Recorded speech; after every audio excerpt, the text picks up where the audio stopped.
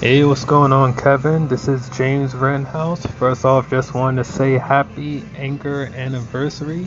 Can't believe you've been on here for 2 years, man. It's pretty crazy, man. But yo, you've really been rocking out and you've been doing your thing, man. I've seen you out here.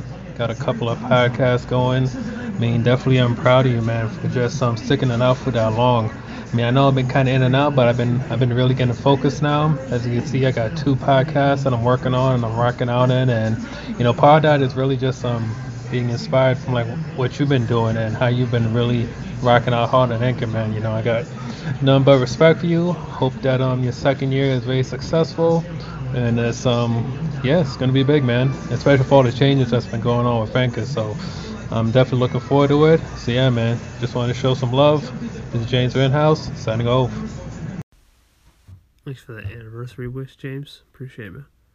Keep rock and rolling.